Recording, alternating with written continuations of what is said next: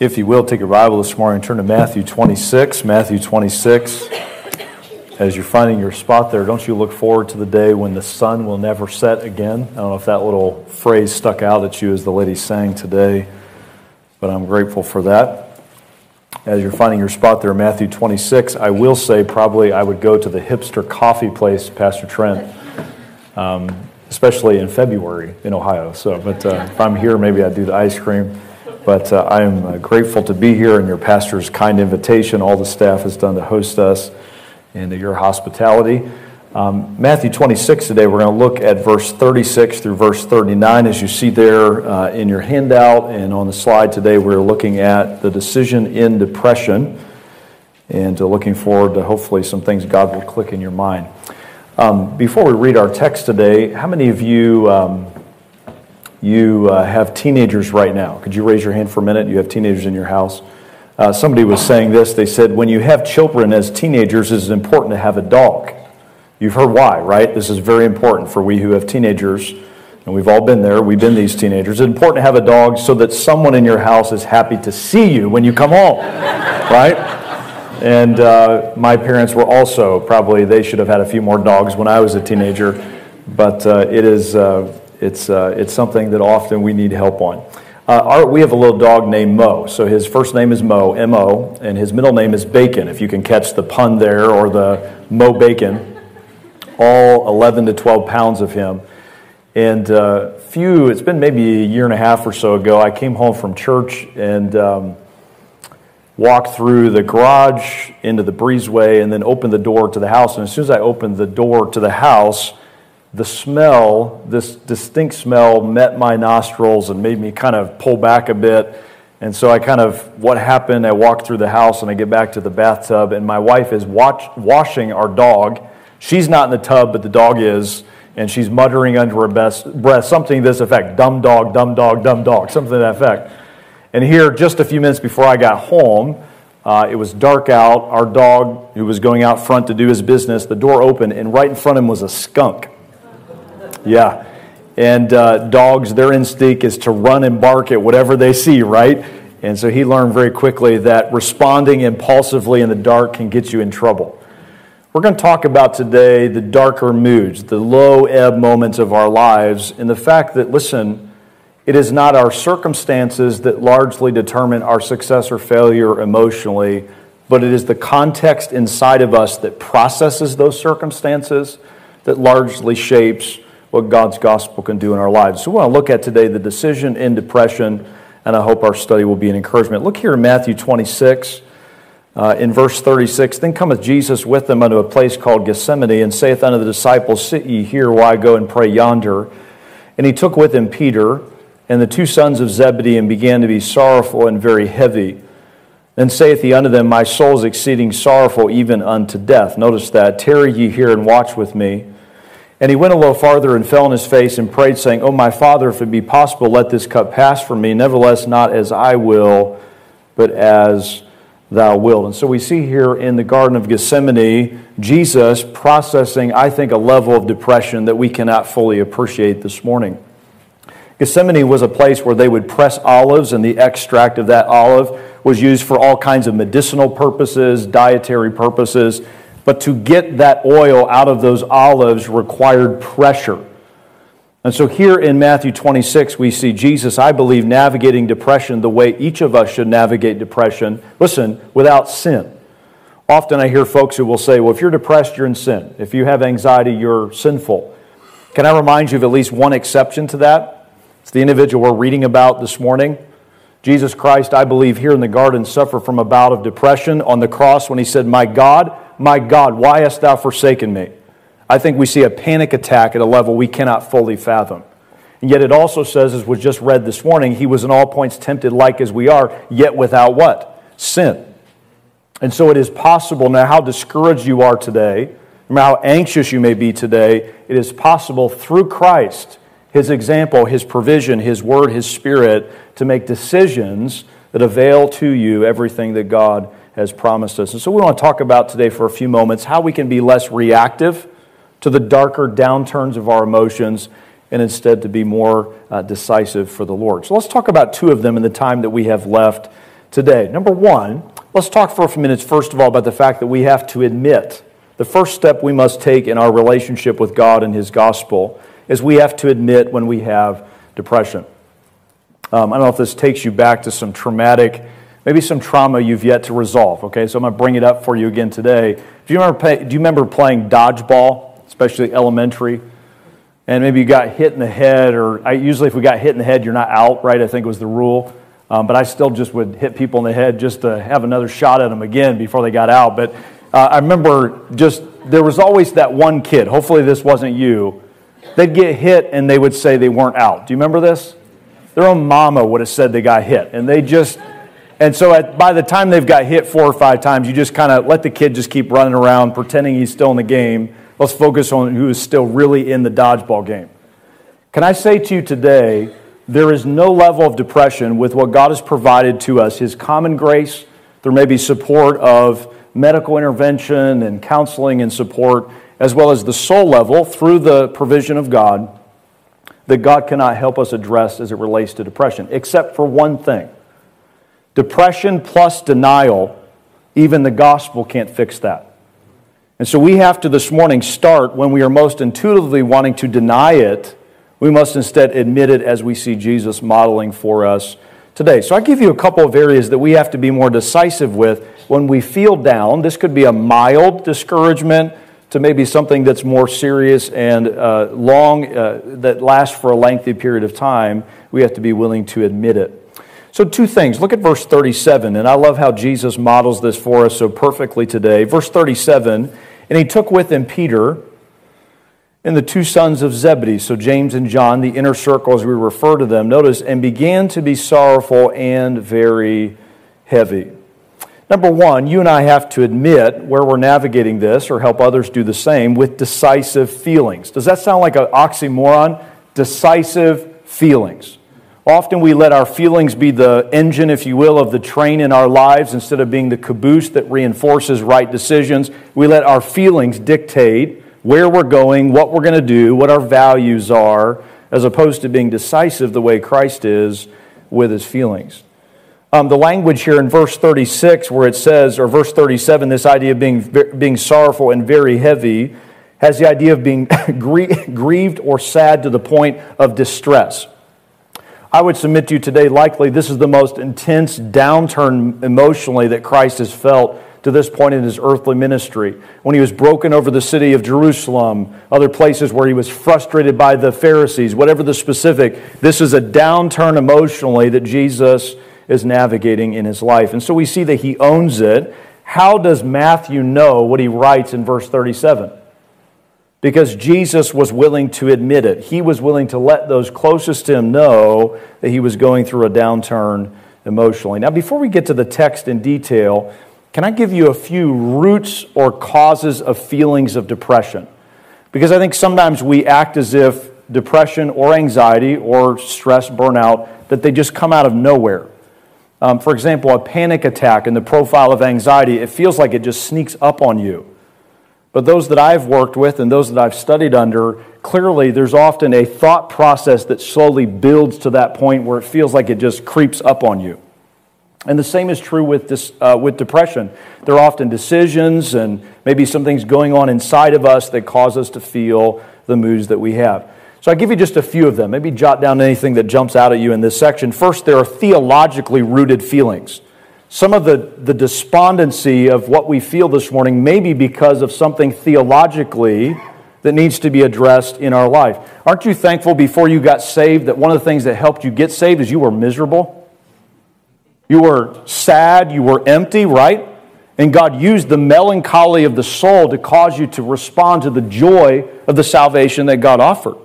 And so God can redeem even the downturn of our emotions to bring us into right relationship with Him. And I would just encourage you, if that's you today, you don't know Jesus Christ as Savior, there's a level of joy that you'll never experience, and there's a level of depression you'll never shake without the gospel of Jesus Christ, right? Amen. He alone provides for us that peace, that joy, that comfort through the finished work of Calvary. For the saved individual as well, Ed Welch puts it this way, it is a myth that the profile of faith is always smiling. You do know that we don't have to always be perky and happy and joyful. In fact, look in the Psalms. Look at what they said to God. Somebody said it this way: 1/3 of the Psalms were written in the minor key. There's a bit of dissonance, right? A bit of discouragement. Even full-blown depression modeled there as they worship the Lord in the midst of the difficulty. So some of our feelings today that are off or down could be a result of some theological rooted things that need to be identified and addressed. And what I love about God is this: He can use even our depression to strengthen our relationship with Him. He draws us to Himself when we are down. He encourages us when we are discouraged. And so may we turn to God instead of away from God if there are feelings that are theologically rooted. Number 2, there are also psychologically or mentally generated feelings that we navigate. And I give you just quickly a few categorical, clinical perspective on depression as it relates to the mind. There would be first what is called major depression. This includes a depressed mood or loss of interest for at least 2 weeks. And so if you have that persisting in your life, interfering with daily activities, you might be diagnosed with major depression. There's secondly persistent depressive disorder, which consists of less severe symptoms, but lasts for a lengthy period of time. And typically that's a 2-year kind of benchmark that leads you to be diagnosed with persistent depressive disorder. Some of you ladies would be familiar with this, perinatal depression, right? So you could have prenatal depression, that would be during the pregnancy. You can also have postpartum depression, which is a very real thing. For many of the ladies, they can testify of that. Seasonal affective disorder, that would be we who live up north. As the sunlight disappears, we had just a few weeks ago, we're like, what is that big yellow orb on the horizon? Oh, it's the sun.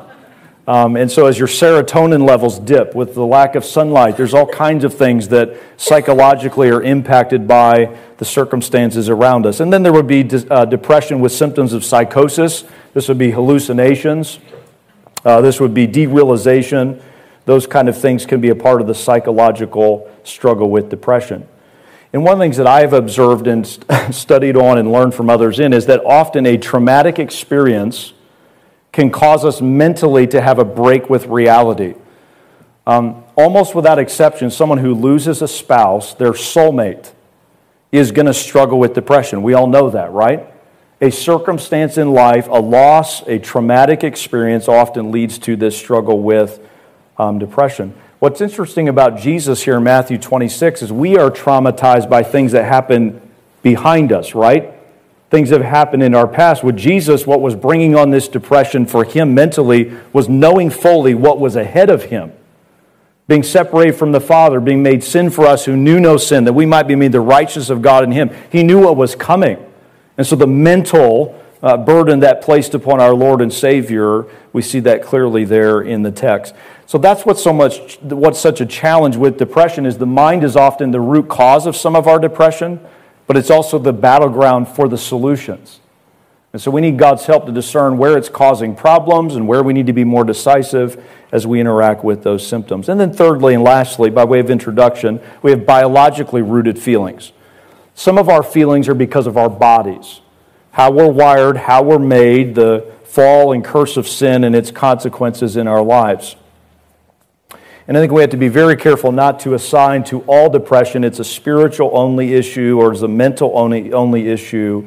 Many times it is a result of biological causes. And I list just a few of them for you today. Depression can be the result of physical problems such as anemia, arteriosclerosis, low blood sugar, thyroid disorders, hormone challenges or imbalances, infections, and even dehydration.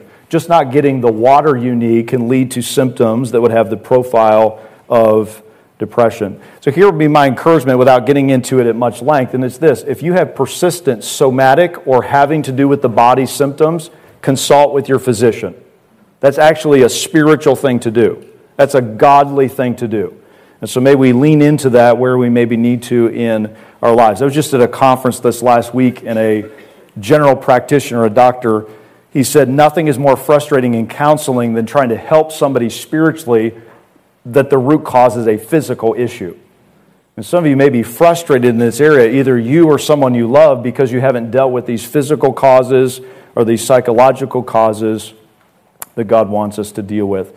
It's kind of like, the last thing I would say on this is like if you're looking at a dashboard of your car, You know, you have the dummy lights, we call them, for those of us who aren't as mechanically inclined, yours truly being one of them. Can you imagine riding with me somewhere, and you see that light come on in my car, and you see me pull out a roll of duct tape, and then you notice I've already done this a few times, and I take the duct tape and I cover another one of those lights? You're starting to you're looking at your Uber app, right? Looking for a backup plan. This guy's not going to get me home tonight. Sometimes with our emotions, we do just that, don't we? We mask, we duct tape when there's a root cause that needs to be cautiously and thoroughly examined and then submitted to the provisions God has given us in the gospel. Who gave us our emotions? God did. And He gave them to us not to lead the way, but to reveal when there is a root cause that needs to be addressed. You cannot deny, you cannot suppress what God is revealing in this area. All right, look now at verse 38. So we see that Jesus is decisive with his emotions. See how carefully he orchestrates this moment. He has the men there. He wants to be there. And now notice what he says in verse 38. Then saith he unto them, My soul is exceeding sorrowful, even unto death. Tarry ye here and watch with me. So number one, we admit with decisive feelings. Number two, this is key. Admit that you have depression with decisive words. I have in my Bible underlined or circled there in verse 38, then saith he. Jesus verbalized to these men what he was feeling in his heart and in his mind and in his body. And so we must be willing to admit with decisive words. Have you noticed that the scientific community, the medical community, whatever professional community, that they're always iterating their understanding of things? You know, what used to be the standard no longer is the standard. My mom is a registered dietitian. I remember she would go away for continuing education. It's margarine, now it's butter. Now we're back to margarine. We would have that dynamic with my mom being a dietitian. Just this last week, I went to the dentist, and they're like, Sir, it's been a while. We have some suspect teeth. We'd like to do x-rays. Are you okay with that? I said, yes, I'm fine with that. And I noticed as we started to gear up for this, they got those real comfortable tabs they put in between your teeth. They're like gouging. You're like, that might be a concern as well at the end of this exam. But they got all these things in your teeth. Is that what was missing was they did not bring out that big, heavy mat to place over me to protect my essential organs from the gamma rays or X-rays or whatever my body's going to be subjected to. And so I asked. I said, what's the deal? Where's the thing? And she said, just on Friday, the ADA said we no longer need to do that.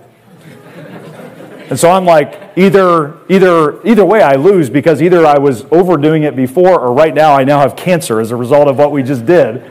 But all because a board said it's now okay. Can I say to you this morning that if we're not careful, our decisions and our interaction with this struggle of depression is not as verbal as it should be. We're letting man's words, we're letting maybe some other people's words versus God's word and them coming through our lips be how we process depression. Study after study bears out, listen, that talk therapy in any of these struggles we have of the soul, of the moods, of the mind, of the thoughts, is just as effective or more so as chemical therapy. Talk therapy, the things we're doing today, the things we're going to do this week with a friend as your pastor admonished you to do. It is decisively talking out the depression we're struggling with that leads to the provision God has given. And you notice in verse 38 he says, my soul is exceeding sorrowful. My soul is. His words are direct words. He doesn't beat around the bush. He says, guys, I'm so sorrowful. I feel like dying. I feel like I am dying. I'm so pressed. I'm so burdened. He says it like it is. When you think of the profile of Jesus as he's there in the garden with these that were just mentioned, if we're not careful, we almost view him as kind of this, he's got this aura about him, he's very resolute, he's very calm, he's very collected. When Matthew as well as Luke are very clear that it was anything but that. It was a distressful moment. It was a depressed moment that Jesus was going through. In fact, he suffers from what medical science would tell us as hematohidrosis, where there's so much pressure upon him at the capillaries in his forehead as he sweated drops of blood, the pressure that was on him. And he chooses to release that pressure and to process that pressure with direct words to those who were around him. And then I love the end of verse 38 where he says, tarry ye here, and notice this, and watch. Here's the two words, with me. His words were direct words. Number two, his words were communal words. Could Jesus have said these same words to the darkness? I don't know if you ever yelled at a wall, punched a wall. He didn't say it just out into the darkness. He said it to people. He said it to those that God had given to him, as he referred to earlier, in a communal setting to process the mood, the downturn that he's experiencing in this moment. Here's a question I would ask you today. When we have a downturn emotionally, where do we turn for listening ears that God has put in our life? Because I think a lot of us in the room, we feel like we got to constantly project, I'm happy, I'm joyful, things are amazing, it's never been better, and tomorrow will be even better than this, never better today. And we feel like we have to give off that vibe and always have that perky profile. Where do we turn when we don't feel that and we need to process that in community? Can I give you a couple practical things? Maybe jot down ones that jump out you need to lean into. Begin with God-given leadership that he has put in your life. If you're a teenager today, turn to your parents. As much as you want them to look to the dog for their joy and happiness, let them in. Let them know what you're working through. Turn to your pastor. Turn to your mentor. Turn to someone that God has placed in your life that he's already given to you. Listen and find from them and other biblically aligned counsel the support that you need to be heard as well as to hear from the Lord. Secondly, just to double down on what I said a moment ago, consult with your physician. You should not proceed without making sure that you and your primary care physician have talked about and worked through the symptoms that you're experiencing. And the only thing I would add to that, because I'm not a doctor, is do not flippantly add medication to address this issue, and also don't go off of the medication flippantly. The counselees that I work with, I will regularly say, okay, I heard what your primary care physician said. Have you gotten a second opinion? It's very important with the side effects involved with a lot of the medical treatment that's out there, that you consider the pros and cons. And then I would say this, it's a matter of soul liberty. Whether you choose with your doctor to opt in or to opt out, but may you wisely pursue the relationship and conversation you need with your physician. All right, thirdly, this would be the spiritual piece. Commit to daily reading God's Word and praying in the Spirit. One of the things that happens with commit to reading God's Word and praying in the Spirit is that when you're depressed, you don't feel like doing anything, right? And so by leaning into spiritual disciplines, it's setting a tone for the day. I don't feel like, I don't want to even, but I'm going to lean into God's Word. I'm going to pray in the Spirit. I'm going to let God renew my soul even when I do not feel like engaging in it. Now, the elephant in the room as it relates to depression is that depression can lead us to self-destruct, right? It can lead us to harm ourselves, to hurt ourselves, to end even life itself if we let it go far enough. And so we need, next, jot this down, a trusted friend. Someone who knows we're struggling with it that we can call, someone we can text, someone that will support us in those low moments emotionally that we need someone's support. Of all the struggles we have mentally and emotionally, depression, listen, is the one you cannot successfully navigate alone. Can I say that again? You cannot successfully navigate the kind of thing we're talking about today, and anyone you care about, you cannot successfully navigate it alone. You need an outside voice. You need someone who will help you in those low moments. And so where are you this morning internalizing what needs to be verbalized, not just in rage against a random stranger when you blow up, but intentionally to those God has placed in your life to help you during those downturns of life? All right, the next picture there is a picture of the Garden of Gethsemane. This is a picture of an olive tree. I was standing by this tree a couple years ago, pre all the unrest that's there in the region right now. And the picture you see in front of you is likely a tree of about 1,000 years old. So an olive tree will live about 1,000 years. And you can kind of see, if you look at the picture closely on the left there, is like a prop. So they're kind of trying to keep the tree upright. And from what I understand, most olive trees, when one dies, in the same root structure, in the same ball, will sprout a new tree. So if you think about that, if that tree is 1,000 years old and nearing the end, it's possible that the previous tree in that spot was there when Jesus was there, at least close. And I can't tell you what it feels like to be in the Garden of Gethsemane and just kind of think about what we're studying today with Jesus. But can you see a little word there at the bottom? I don't know if you can make it out with the, I didn't quite get all of it. Can you see the word there? What's the word? Peace, right? It was rainy the day we were there, and I just remember we all kind of peeled off and prayed by an olive tree. I wasn't near this one, but it was still in my mind as I was doing so. And the thing I was most convicted by was standing in a place where Jesus owned how he felt and what he was going through, and has secured for me peace and joy, and how often I don't fully avail myself of what he has provided for me. Can I encourage you today, if you admit your depression to God, his gospel is robust enough to carry you through that. His peace, his joy is just as available today as it's ever been. And that's only possible because Jesus admitted where he was. And because he was willing to admit and acknowledge, we must do the same. And as we do so, his gospel floods, his grace floods our hearts. All right, number 2. So we admit our depression. Number 2, we submit our depression to the Lord. We submit our depression to the Lord. My wife, Heidi, I hope you'll be back tonight, ladies, for her session. It'll probably be the best session all weekend for obvious reasons. But she teaches, and the school she's in, she teaches 4th grade right now. She's taught English for a number of years. They had a local pastor who was speaking in chapel. And this was either on Valentine's Day or close to Valentine's Day.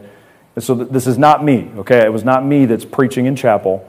He pulls out his phone and he holds up to all these elementary kids. He says, "Kids, this is my Valentine." And he shows it to the kids. And all of a sudden, one of the 1st graders goes, "Hey, that's Mrs. Snowd. That's Mrs. Snowd." And there was like kind of this, which is my wife, not married to him, okay? And there was kind of this awkward pause, and he just, the speaker just kept going, like, what do I do with that, okay? Can I say to you today, as it relates to our relationship with God, we're not submitting to a stranger what we struggle with. We are submitting to him what he already knows about us. Here it is. Don't give in to depression. Give your depression unto God, right? So the temptation is to let it cave in on us, for it to discourage us, instead of allowing God to be the one who leads us and guides us in the midst of our depression. Because if we give into it, it distorts our view of God, or instead it should enhance our view of him. So how do we do that? Look at Jesus' example here in verse 39. So he owns where he's at. He's decisive with his words and his feelings. Notice verse 39. He went a little farther, fell on his face, and prayed, saying, "Oh, my Father, if it be possible, let this cup pass from me." Go down to verse 42. He went away again the second time and prayed, saying, "Oh, my Father, if this cup may not pass away from me, except I drink it." Number 1, jot this down. First of all, we submit with decisive prayer. So we submit our depression with decisive. First of all, needs to be honest prayer. Jesus told God what he actually felt. I remember recently being in a counseling session. I do a lot of counseling over Zoom with missionaries and church leaders. And I said to a younger ministry leader, I said, "Have you ever told God how you actually feel?" He was telling me how he was discouraged, how he couldn't get over this mood this funk that he was in. And he said to me, "You mean I actually can tell God how I really feel?" There was almost this look of relief on his face. Some of you have never told God how you actually feel. The struggle, the mood, the downturn. God, his shoulders are broad enough to handle the burdens that weigh upon you this morning. Because if we don't tell him in prayer, we're going to grow in bitterness and resentment and hold that against God, where God invites us to tell him how we actually feel. Notice then, before you get nervous with that, notice the end of verse 39, he yields to God. "Nevertheless, not as I will, but as thou wilt." The end of verse 42, "Thy will be done." So our prayers are honest prayers. Number 2, our prayers are purposeful prayers. Purposeful prayers. Did Jesus really think he was going to opt out of what they had ordained since the beginning of time? No, it was a way rhetorically for Jesus to show this is the only way. If there were another way, the Godhead would have figured this out, but instead he surrenders to the plan, he surrenders to the purpose of God in the midst of the difficulty that was facing him. May I say to you today, depression is rarely the result of only pain. It is almost always the result of feeling like the pain has no purpose. The thing that holds you down and keeps you down this morning is not senseless, it's not random, it's not circumstantial, it's a part of God's plan. And Jesus weathered the storm emotionally, and he pushed through it by reaffirming and committing himself anew and afresh to the purpose of God. If I were to ask you today, in your mind, like antonyms, opposites, if I said to you, what is the opposite of fast? What's the first word that comes to your mind? Slow. Hopefully it wasn't somebody's name, okay? That would be mean, okay? Maybe you thought it, but don't say it. Fast, opposite is slow. If I were to ask you, What is the opposite of depression? What's the first word that comes to your mind? Happiness, joy, right? Can I tell you today what actually is the opposite of depression? It's purpose. It's purpose. So it's not about life is hunky-dory, life is perfect, life is glowy and bright and perky. It's about the fact that God, His purpose is always being worked out in our lives. And through prayer, we remind ourselves of that. We remind others around us God is accomplishing His purpose. If we are talking about our depression, I found we tend to talk to everybody but God about it. We post passive-aggressive things on social. We kind of indirectly let others know that we're down, but we're not talking to God. And as a result of that, we have lost sight of the purpose of God, that He's always in control. He's always using and redeeming the worst thing, the most discouraging thing that's happening in our lives. Maybe jot down this statement to help you recalibrate on this if you're like me. Stop listening to your depression. Start talking to your depression in the presence and in the purpose of God. Stop listening to your depression. Instead, start talking to your depression in the presence and within the constraints and the context of the purpose of God. Psalm 42:11, why are you downcast, O my soul? Why are you disquieted within me? Hope thou in God. Speak to your depression with the presence and the purpose of God. All right, lastly, look at verse 40. He cometh unto his disciples as he's working through this, and findeth them asleep, and saith to Peter, what could you not watch with me 1 hour? Watch and pray that ye enter not into temptation. The spirit indeed is willing, but the flesh is weak. Number 2, submit with decisive spirituality. Submit with decisive spirituality. I was preaching at Pensacola Christian, I guess it's been maybe a year and a half ago. My son Ian was with me, and we were watching a collegiate soccer game. A few boys that we knew were playing, and it was 0-0, as every exciting soccer game is, with 2 minutes left, okay? No offense to you football or soccer people out there. And so it's intense. There's a few minutes left. This is the end of the season, and there was kind of a scrum right in front of one of the goals, and all of a sudden you heard this huge yelp. Everybody stopped, and there's just a kid writhing in pain on the ground. And you could see, I was sitting at midfield, so however many yards away that is, and you could see his foot was turned 90 degrees from where it should have been. Just shredded everything and below his knee. And in that moment, we did not say, hey, would you just be a little quiet? We're trying to finish the game, and we played around him, right? In that moment, everything stops, and we wait for that, what felt like 2 hours, 15 minutes till the medical staff could get there and take care of him. That was the priority. That was the emphasis. That's what needed to be addressed. You know what depression does?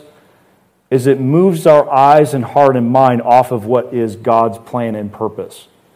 And we begin to think about and to ruminate and to be consumed with things that are not focused on that which is spiritual. I'm not saying we don't deal with the physical, as we just talked about, but the focus, the context is always the spiritual purpose and plan that God is seeking to accomplish. And so you notice 2 things Jesus models well here for us. First of all, there's a vigilant spirituality. His disciples are sleeping and Jesus is awake.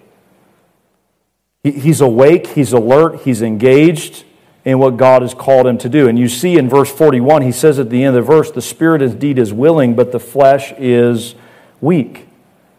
Man's regenerated spirit may have the best of intentions, but it must control his body in order to gain spiritual victory.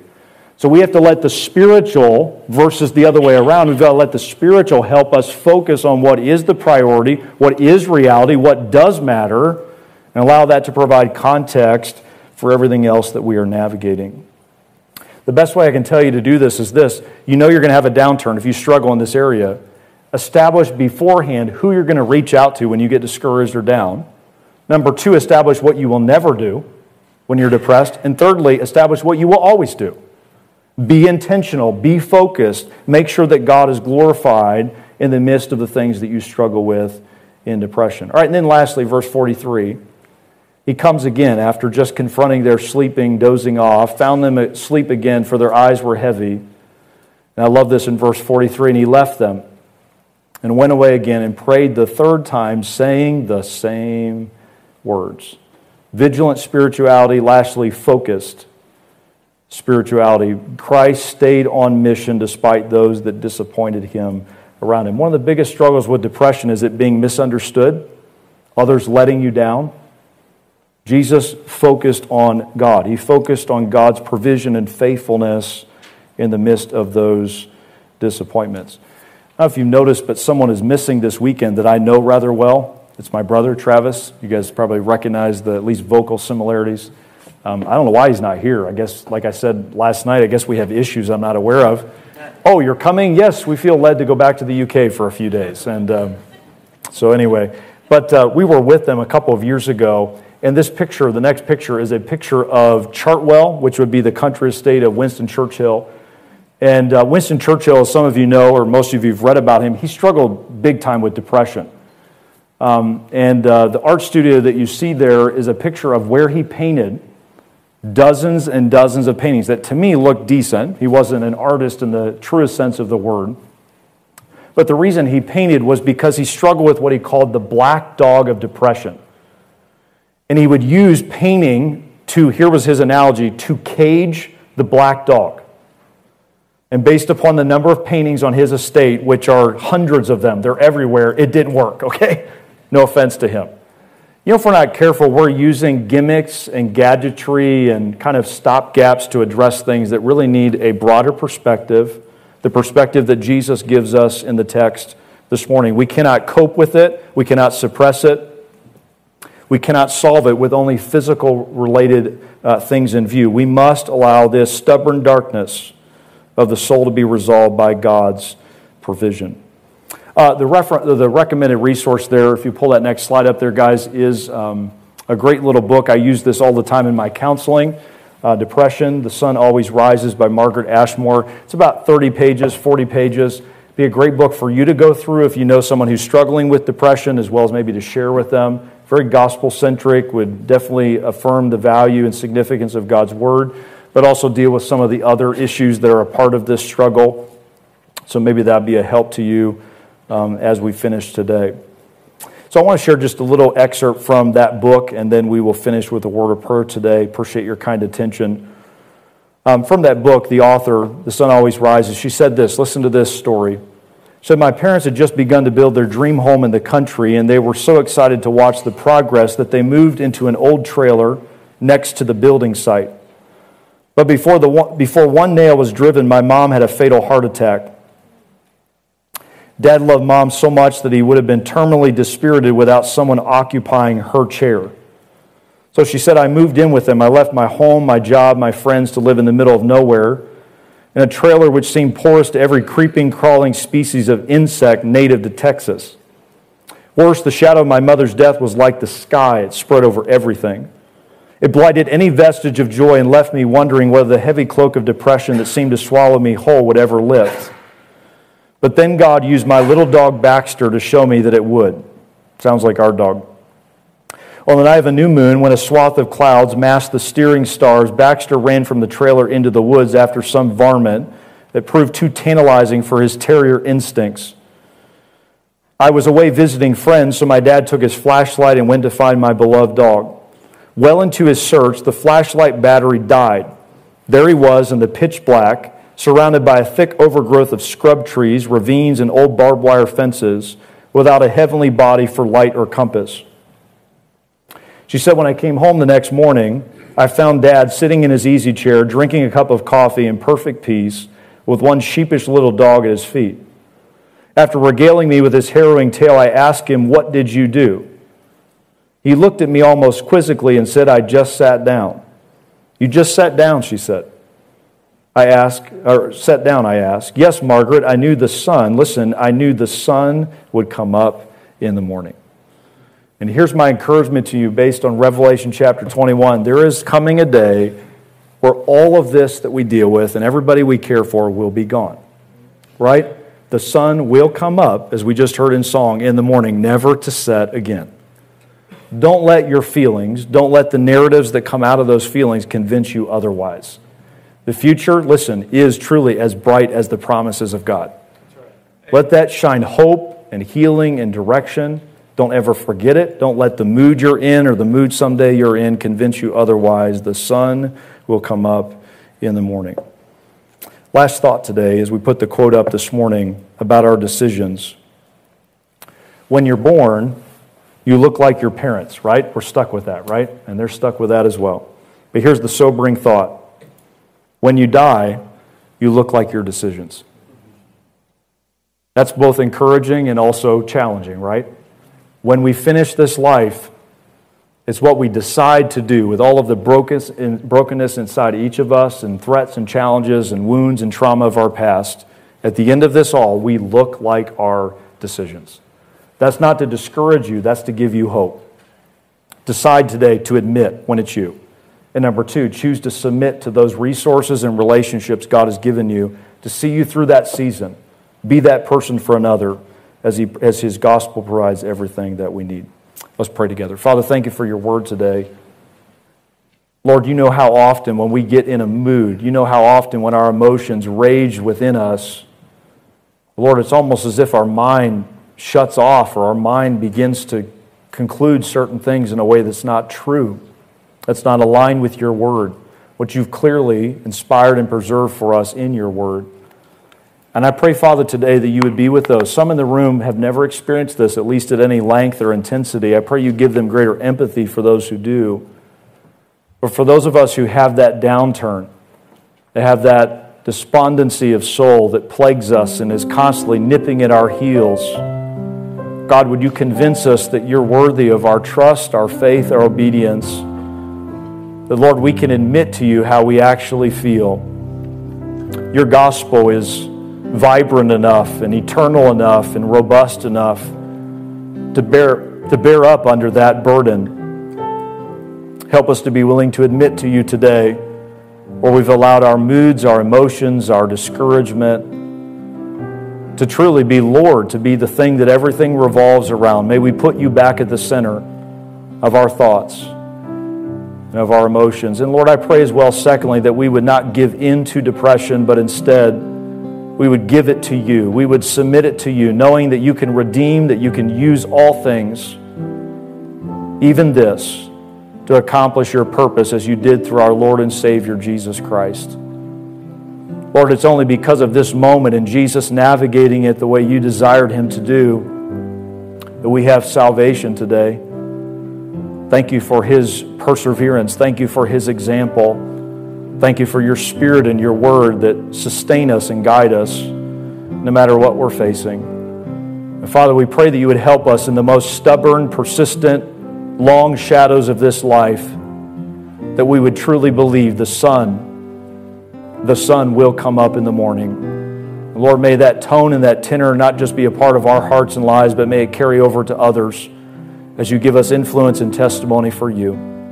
Bless now this moment of reflection and response. Move and work in our hearts as only you can, we pray. In Christ's name, amen.